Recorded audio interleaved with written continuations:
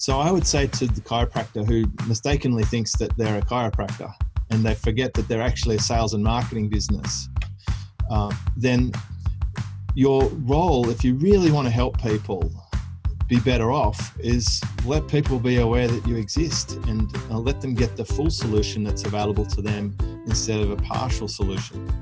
Now, if you can't help someone be better off, you have no place selling. I agree with you. You shouldn't be trying to sell anybody on something that won't help them be better off. Welcome to the Marketing Your Practice podcast, where we guide natural health and wellness experts through the pitfalls of marketing. Each episode, you'll learn simple, effective, easily actionable, and heart-centered marketing strategies. And here's your host, Angus Pike. A huge welcome to the Marketing Your Practice podcast. You're here with Angus Pike from Audio Media, and I've got an opportunity right now to share with you my coach, James Schramko. Welcome to the show. Hey, thanks for having me, Angus. This is, I said to you when we started off, because I'm watching your content each and every week, diving in there. And then when I get in here, I assume that you should know as much about me in this content as I do about you. So if I get a bit familiar at any stage, forgive me with regards to that also. You know, it's like a good marketer should know a lot about their audience anyway. Like they really have to intricately know their customer to be a good communicator and to solve their problems well. I imagine in your field of work, you have to do some diagnostic stuff to understand how you're going to solve a patient's problem. So I do actually meet a lot of my customers and I converse with them so often that I'm running these multiple sort of databases in my head of every customer. I think it's too simplistic to have one customer avatar, and we should take the effort to get to know our customers better than we do. Well, I first came across your content maybe a couple of years ago. I then read your book, and you know, we were wanting some help at that time to really dive into our membership portal, which we have through Community Influencer, of which, you know, you've been stunningly helpful for us as well. Before we dive into this whole concept of marketing and how we can have better community outreach, you know, for those of our listeners that might not be as aware of your background, can you just take us through a bit of a journey of what led you to where you are now? Sure. I went through a series of jobs and found myself in sales and worked my way through sales in the automotive industry. Most of my career was spent with Mercedes-Benz, and went well with sales and got promoted to sales manager. And I went well with that and ended up running the dealership as a general manager. And then I decided I wanted my own business, but I wasn't sure what, because I didn't finish university for any particular skill. So I'm not a specialist as such. And I figured the internet was going to be important. And I started teaching myself how to build a website. And then I had some success after a lot of difficult starting phase, finding a product that I could actually sell as an affiliate so I could apply my sales knowledge on the internet. And then it was a natural evolution of starting to create my own courses and information. And I was able to quit my job along the way about 11 years ago. And from then I started helping other business owners who wanted to master the internet, and especially if they were wanting to strengthen up sales or conversions or learn how to run a team. A lot of stuff I'd learned at Mercedes-Benz that lots of online businesses don't know. And then, of course, there's lots of real-world physical premises businesses that are getting squeezed out by online businesses. So a lot of those businesses need to understand how the online marketing works. So I ended up serving a lot of the customers who serve those end users. So I've basically created a hub of an environment of those agencies and service operators who serve other customers. And it's a great network. We've created a little community, and it's been going for about 10 years now. It's a beautiful community and a really valuable one too. And, you know, I've been a student of marketing, very consistently for the last decade, and it never ceases to amaze me. My other mentors who had you as their mentor along the way. Talk about kind of the man behind the man and the woman, so to speak, there too. You've had a tremendous kind of reach out. This is something you've been doing for a long time. It's not a kind of, new kid on the block, so to speak. Yeah, it's like when I came into online marketing at the end of 2005, I was wondering if I was too late because it had been around for a decade already. And most of the information that you could find was really American based because they were just well and truly down the path of .coms and e-commerce compared to the Australian market. But now I would say everyone's caught up. Like, we all use phones and tablets. We all know what a tweet is, and we're all on Facebook. So that's now the playing field. And I think, yeah, just some time in over that 14-year period, I've tried a few things. I've seen a lot of information, um, and I've been lucky enough to take from my old job the ability to communicate and to network. And I physically got myself on the aeroplane and traveled across to other markets and developed out my own network. So I've traveled to the UK and I've traveled to Asia and I've traveled to the USA every single year for the last decade and built a solid network. And there's no substitute for getting away from the computer and getting into a room with real life humans when it comes to advancing your business. And that's where I've connected and met the people who I coach. And a lot of the people I coach have got um, tens of thousands and even hundreds of thousands of students, so that they've got a lot of reach. And I'm lucky enough to see what's working for them, and then to be able to quickly cross-pollinate those ideas with other customers of mine. So it feeds itself. I'm excited to be picking into a little bit of that brain today. So, lots of our listeners, they're small business owners, and they have lots of face-to-face contact with people, and they probably need to spend a little bit more time at the computer. And we have an area of expertise, many of us as chiropractors, is 5 years of study and some more there. But all that study is spent on, expertise with regards to helping our patients. And never did anybody tell me along the way that along with helping the patients is this thing that needs to happen in core business. And I think somehow, and this is a similar kind of story for many of our listeners and people that we coach too, even worse than that, we were somehow subliminally got told this message that marketing is really for those practitioners who just can't help people.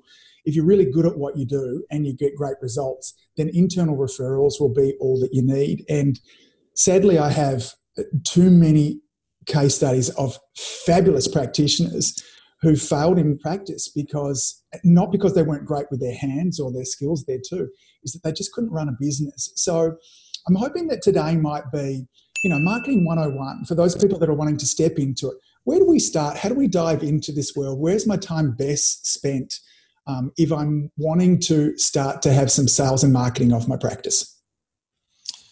Well, I'd be having a look at profit levers and making sure you understand what they are and which ones are more important than others. And there's 5 of them that are important. So, if we're talking 101 fundamentals, we shouldn't skip that step because I don't think every business actually knows what they are. Well, let's go. Well, the first one is basically leads. It's how many people you're actually prospecting to. Before that, you could even say there's suspects. Like there's people out there. Not everyone is your customer, but some of them should be. So the leads is the number of people that you're actually being able to have a communication with. I've seen those chiropractor leaflets dropped in letterboxes, it's disguised as news from some of the more savvy marketers, or the ad in the paper that sort of looks like a news article, and then you can contact. That's how you generate leads. So that's the first aspect. The next part is the conversions. It's how many of those people can you move into being a paying customer. So there's things that you can do around the conversion side of it. Once you've got the customer, then you have a look at other things like how much are they actually spending with you? Like what's the amount of the purchase?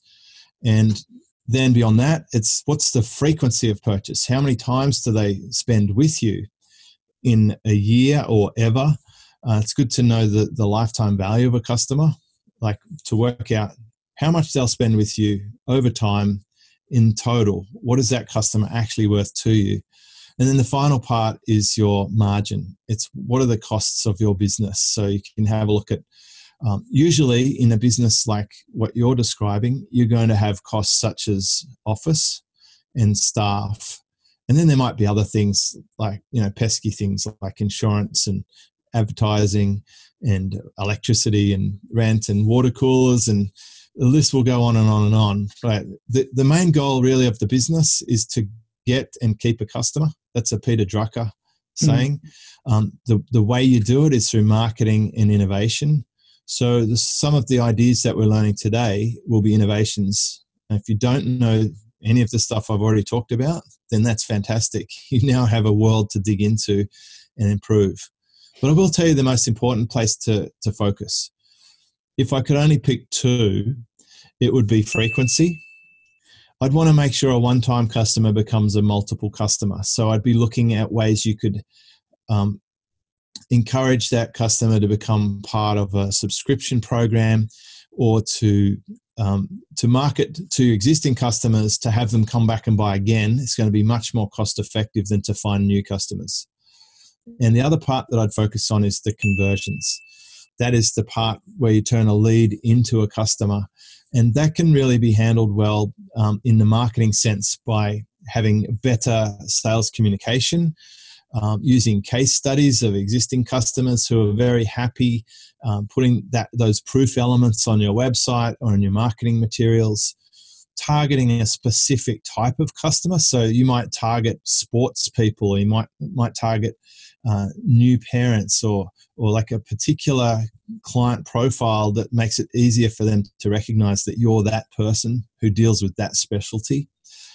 You can also make sure whoever's in the office, if it's not just you, is trained on good sales technique by giving them a sales script that you would like used every single time. And you can also make sure that first appointment, maybe it's a free consult, leads to a great sales presentation that will cause someone to enroll in a program. And my experience with chiropractors is some of them are quite good at that. It's like you go in once, you're going to be there for the rest of your life. Is the way they take that sale. Well, many, and I guess too, many of us as chiropractors see chiropractic as one of those things that's just part of a healthy lifestyle. So as opposed to it being a therapy to fix something, this is something that we do to keep well, a bit like eating healthy food each week and walking. And I know particularly it's been interesting to see the changes in your health of recent there too, where that's become a real value for you. Massive. I'm sure you get this come from time to time, because as soon as we start to talk with many practitioners about there being sales and marketing, there's a jump that they need to make, because it keeps on coming back to this idea, or really my focus should be on just helping James get out of his digestive problems. And why does that need to have any sales with regards to that, or marketing with regards to that? Or, I'm just going to find out why James is having his achy joints or his headaches or whatnot. And then there's almost an ethical barrier that comes up for many people that says, sales is that kind of thing for the car dealer down the road there, or for somebody else. It has no place inside the health practice. What's your thoughts? Because I'm sure you have other industries saying that same thing to you. Well, if you want to help James, you have to make sure James knows you exist and that James believes you can solve his problems. And you'd have to think, would James be better off coming once, or would he be better off coming several times? So if that's the case, then you need to create the environment that makes it easy for your customer to know that this is a good move. So I would just say redefine selling as helping people be better off. It's as simple as that. Now, if you can't help someone be better off, you have no place selling. I agree with you. You shouldn't be trying to sell anybody on something that won't help them be better off. So when it comes down to ethics, that's just a personal choice. If you knowingly sell something that's not good for people, then that's a bad person ethically. It's nothing to do with sales. Sales is an unemotional process. It's simply the description of that process from changing from the current situation to a better alternative situation. So I would say to the chiropractor who mistakenly thinks that they're a chiropractor and they forget that they're actually a sales and marketing business, then your role, if you really want to help people be better off, is let people be aware that you exist and let them get the full solution that's available to them instead of a partial solution. Yeah, I love that distinction. I think it was, I'm trying to think, I first kind of heard this definition over from the gang at Strategic Coach, where they talked about kind of sales and marketing, getting people, emotionally engaged in a future result that's good for them. And I think that's what you kind of, in essence, said there too. Well, they might have lifted it from Neil Rackham, who wrote Spin Selling. And, I believe he's probably one of the true researcher pioneers in the sales field, like one of the first fully data-backed sales educational pieces in the 80s. And he has that definition of a sale, that it's a process of improvement, more or less. Yeah. James, tell me that name again. Neil Rackham, Spin Selling.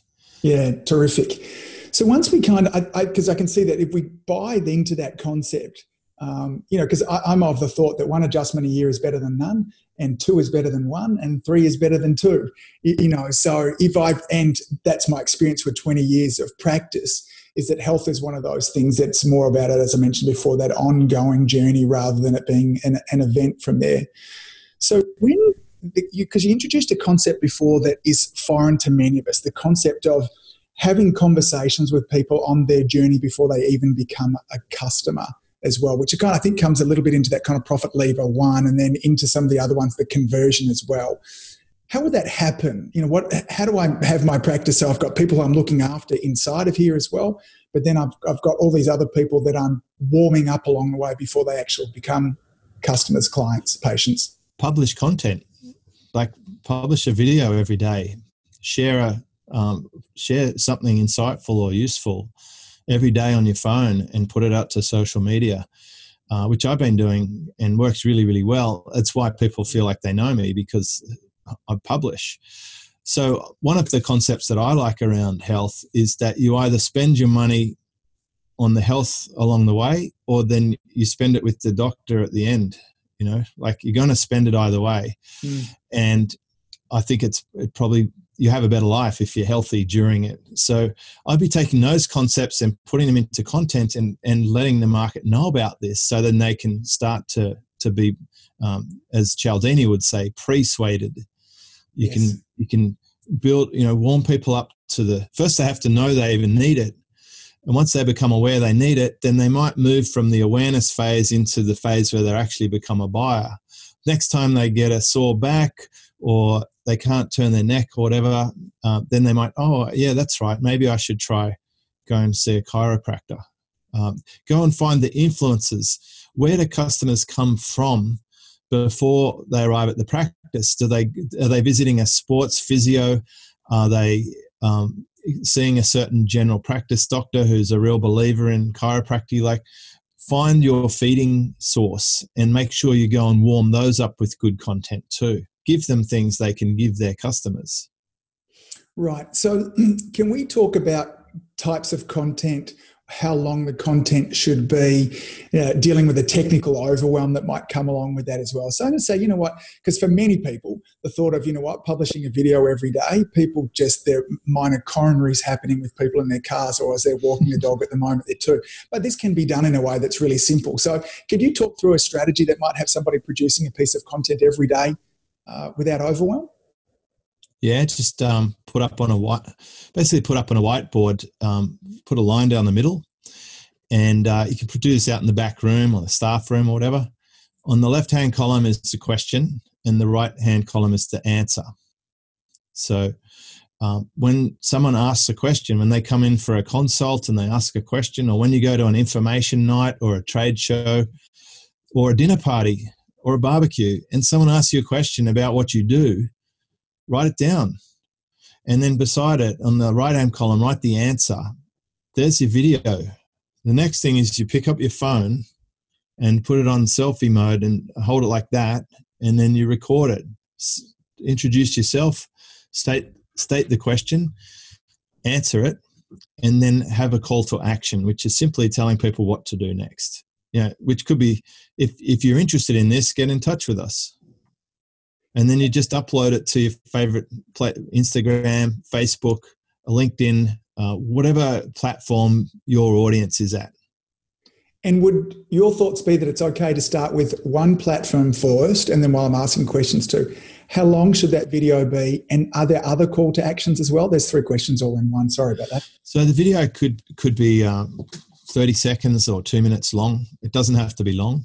Short's good. My videos are typically 2 minutes. One platform, sure, just load it up. No one's going to see it for the first few videos anyway. Over time, you could start involving it. If you happen to have an office assistant, someone in the office there helping out, if they're socially savvy or computer savvy, you'll find it's pretty easy for them to upload to multiple places. My team do this for me every single day. They load it to 6 places, but that's advanced. We didn't do that in the beginning. I put it to 1 and then 3 and then 5. And 6 is sort of gold star. And in terms of calls to action, other calls to action these days, I'd be looking at, once you've got a few videos, ask people to subscribe. Like, wherever you see this video, be sure to subscribe, and you'll receive more tips like this. Another call to action would be a comment. What is the what remedies have you tried for your sore neck or whatever? Post a comment below, and you can engage people. Another one would be, if you've got questions, then send us a message. I'd love to help you out, and start engaging with that customer. So basically, try and ask people to do an activity that would help you out, which of course is designed to eventually help them out too. Yeah, beautiful. And I love, we teach a lot of video from Adio Media, and I love live video, and I love this simple self. In fact, I think now these sorts of videos in many cases build a level of authenticity that doesn't come from something that's incredibly highly produced, because we don't, sometimes it's too difficult to see the real you. It's okay sometimes to have a stumble of a word in there, and the speed of implementation is so quick for you to be able to do that. And as you said before, we often talk about the frequently asked questions, and I would just piggyback on top of that and said, look, for this next week, if you have a pen and paper in your adjusting room, tell your front desk staff the same thing. Every question that gets asked, just write it down. You'll probably come up with a month or more content there. And then just ask your patients to just say to them too, hey, listen, we're about to start shooting some regular videos. What are the questions that you have that you'd like us to answer? And that's it. The content. We'll just hold an information night. I had a 1 hour call yesterday, and I wrote down 38 questions and answers. So at 1 a day and 20 videos a month, if you're calling work days, there's 2 months worth of content that I gleaned in 1 hour from my customers. So this is not difficult. Yeah. And if you can't do that, just go to Facebook. Just go to any group where people who you help hang out, and find out their questions relating to your field. And you don't even have to, you can just lurk, it's called, just watching. I went to someone else's group and wrote down all the questions they were being asked. And this group owner doesn't really know how to answer them, but I do. So I'll make videos about them. Yeah, great strategy. And then you said before, because in the early stages, not many people are going to watch our videos. How long do I need to keep this process up before I should start seeing some results? I would be prepared to do it for a while before you see it. Same when I started podcasting. I didn't really get much traction initially. It's a long-term strategy. However, the longer the better, really, because think of it like planting seeds and growing an orchard. It will take a while, and you'll have to keep the bugs off it, and you keep watering it and growing it. Great, I planted the seeds. When can I eat my apple? It doesn't work like that. Once you do get the harvest, you can go and pick the fruit from the tree anytime you want. You can even sell it to the neighboring farms. Like, you'll have so much abundance, and it'll last for a long time. So lucky I started podcasting 10 years ago, because it's a core publishing mechanism that's worked really well for my business. And I've got so much momentum now. Anytime I hit, publish on a new episode, we will get 2,000 people listen to that episode in the first day. And so any message I want to get out there, I just grab a microphone like this, talk into it, and then reach my audience. But it's because I've got that orchard over time. So I would say months, certainly 1 year. I started redoing daily videos 1 year ago. I've done 300 videos. They're 1 to 2 minutes long. So that is 600 minutes, let's call it 10 hours. And the first few months, I think I made $1,000 or $2,000, nothing spectacular. And I thought, oh, that's interesting. I'll just keep going with it. I logged in today. After 1 year, I started 1 year and about 3 or 4 weeks ago. There's $205,000 attributed to those particular videos for my 10 hours worth of work. And that will snowball because I've dialed in the frequency. These customers will keep buying for the next year and a half, 2 years as a minimum. So it's probably $500,000 just from those short videos. It all relies on consistent repetition. Like eventually everyone around you is going to keep seeing the videos and they'll know all about what you do, and it's just a matter of time until something happens. It's almost impossible to keep publishing the content and not get a result. And when you're making those videos too, are you making them every day? Do you kind of block record a bunch of them? I did 4 this morning when someone didn't show up for a call, and I've got another 30 something there to do. So I'll take them out when I go for a drive with my wife later. I'll make a couple at the beach. I might go up to the rooftop, make a few more. I only make them when I feel like it.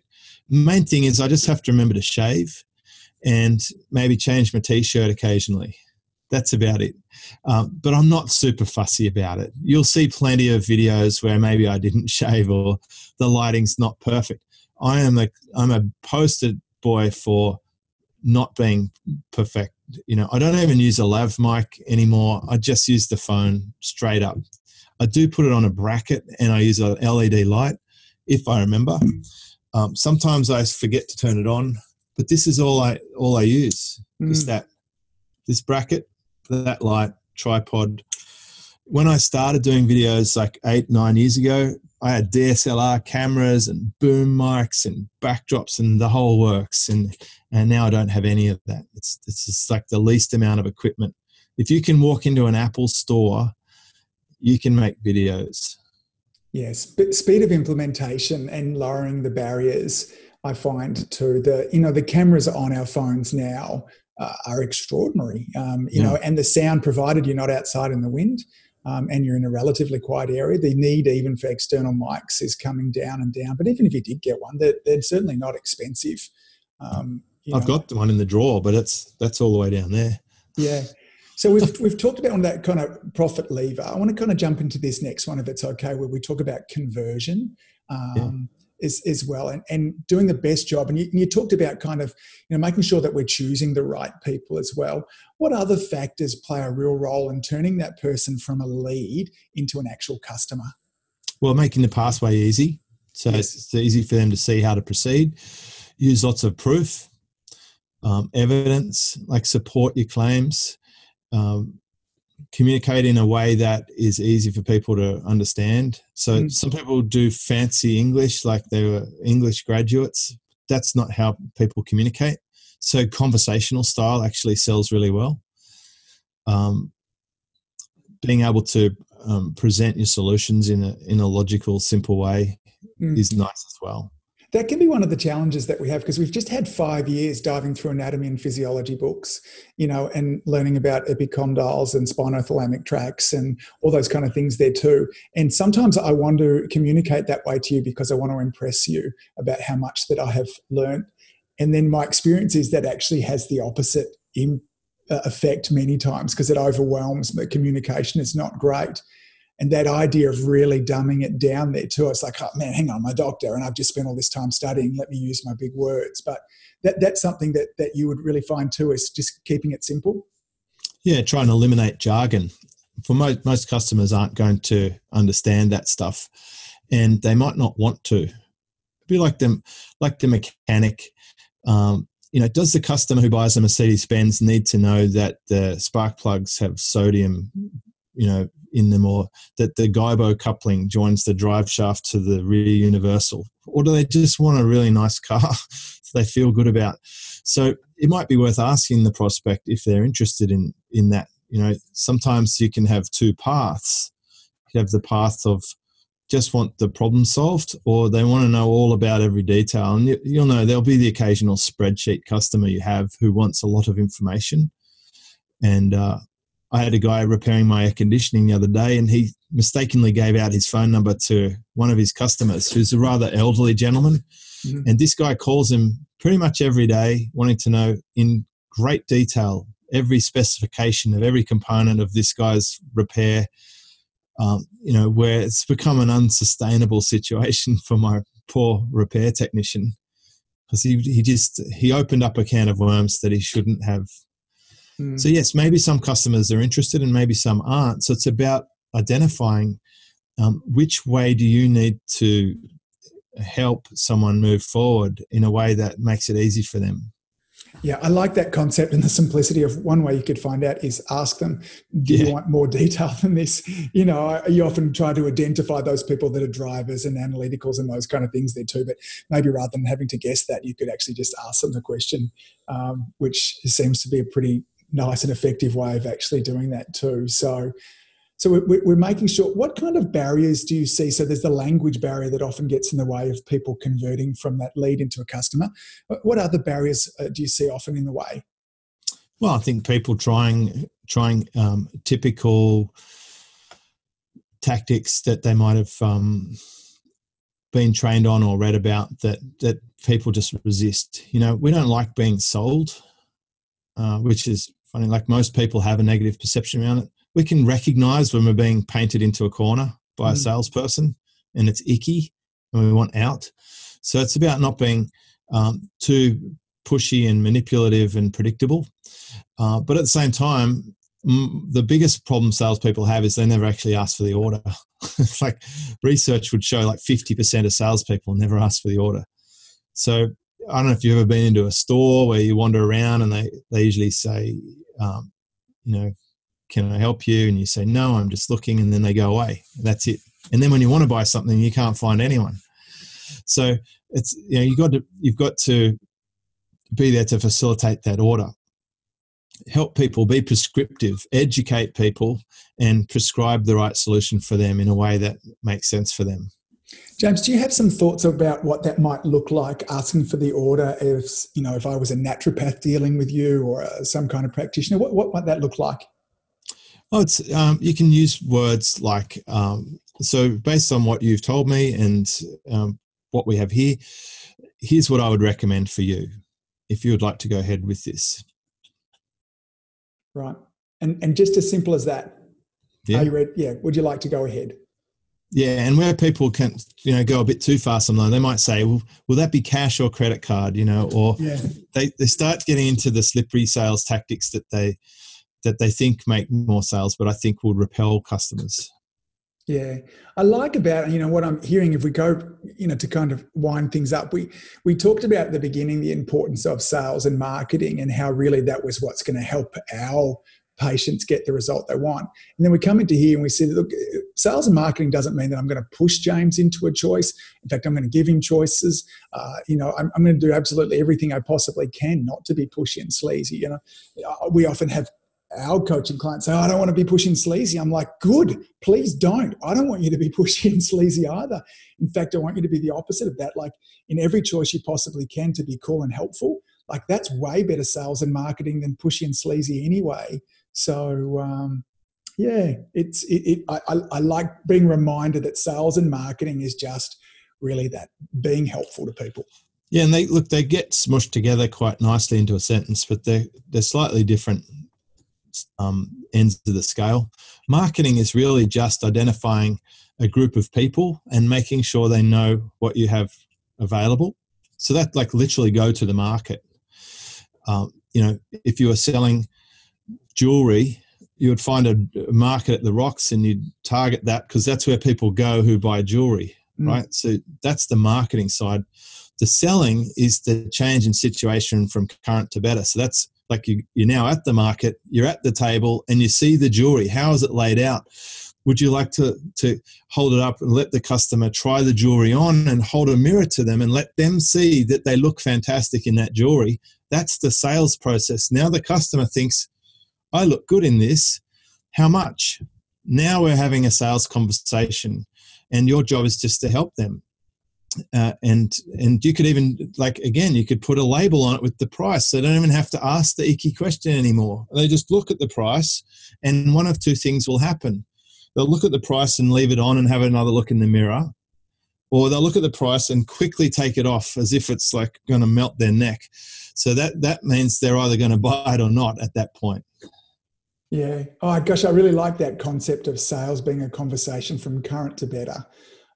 It feels good for me to be kind of having that conversation. And for me, the conversations I'm always having, with the 2 mornings I'm still in practice, are really, James, how healthy do you want to get? And as soon as I know how healthy you want to get, then it's a matter of, let me show you how to get there. Like there is zero manipulation on. I'm not fussed about how healthy you want to get. I have enough time managing my own health. Let me know where you want to get to, and I'm really good at helping you get there. But don't expect to get Rolls Royce health if you're not prepared to take the Rolls Royce steps there as well. So that idea of a conversation from current to where they want to get to is wonderful. So, James, any further steps that you want to? I'm cautious of your time here today. I feel like I could probably talk to you for hours, but I know that you're really busy there as well. We've talked through some of those profit levers from lead into customer to conversion as well. Anything that you want to kind of touch on as well before we talk about how our audience can find out more about you and see where you are? Look, of the other profit levers, we've talked about leads, finding the right people in the places they're at, talked about the conversions. In terms of pricing, I'd advise against trying to be the cheapest in the market, because that sucks for everybody generally. You get bad customers anyway at low price points usually, and you don't have the margins then to actually give them great service, and you're not that motivated. So that's my thoughts on pricing. Most people, when they pick one of the levers, they usually go to the price, increase the price. That's an easy win generally. But I would say focus whatever you can on frequency. What can you do to have a previous customer come back? And I've actually made training on this recently because it's so important, and I validated it with my own results. That is the key. That was the key to my selling success at Mercedes-Benz, having repeat and referral customers. It's a big part. Having good product obviously helps that. And then the margin part, it's tempting for people to go straight for the margin. But that's probably the last thing I'd worry about. The goal is to bring in a lot more money, then all your costs will easily be covered. Cutting marketing and sales is the most common reaction for a struggling business owner, and it's the exact wrong thing to be cutting. Don't buy coffee for the coffee room or whatever, but don't cut the sales or marketing, because that's the lifeblood of the business. Yeah. And for so often, for many of us in these kind of businesses too, we have very high fixed overheads, but very low kind of variable overheads. It actually doesn't cost me, other than the face paper, to see 2 people. It's not twice as expensive for me to see one. I've already got the building, I've already got the staff there as well. So those margins with volume tend to kind of increase naturally anyway. That's why if you build up your publishing assets, you compound those videos, then you can just reach out. You can magnify those videos with a little bit of ad spend, and you can share it to an audience similar to your customer base. There's a lot of things you can do on the marketing front to get big gains in your conversions. Yeah, great.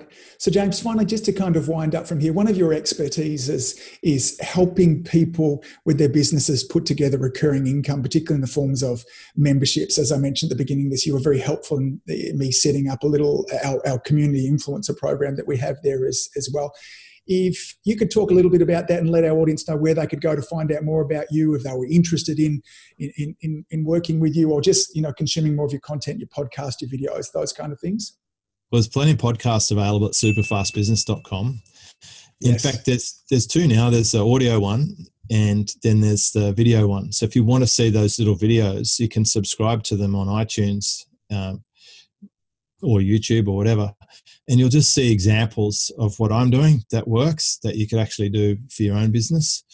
And inside Superfast Business Membership, that's where I help the business owners to grow especially their online components. I mean, of course, I've got offline business experience, decades of it, but I particularly like helping people get that edge online now. It's something I've been most interested in. And if you want to dial up the frequency, then of course subscriptions, whether it's a membership, but also services. Subscription services are good. A lot of things, even a florist can have a subscription service, but they just don't realize it.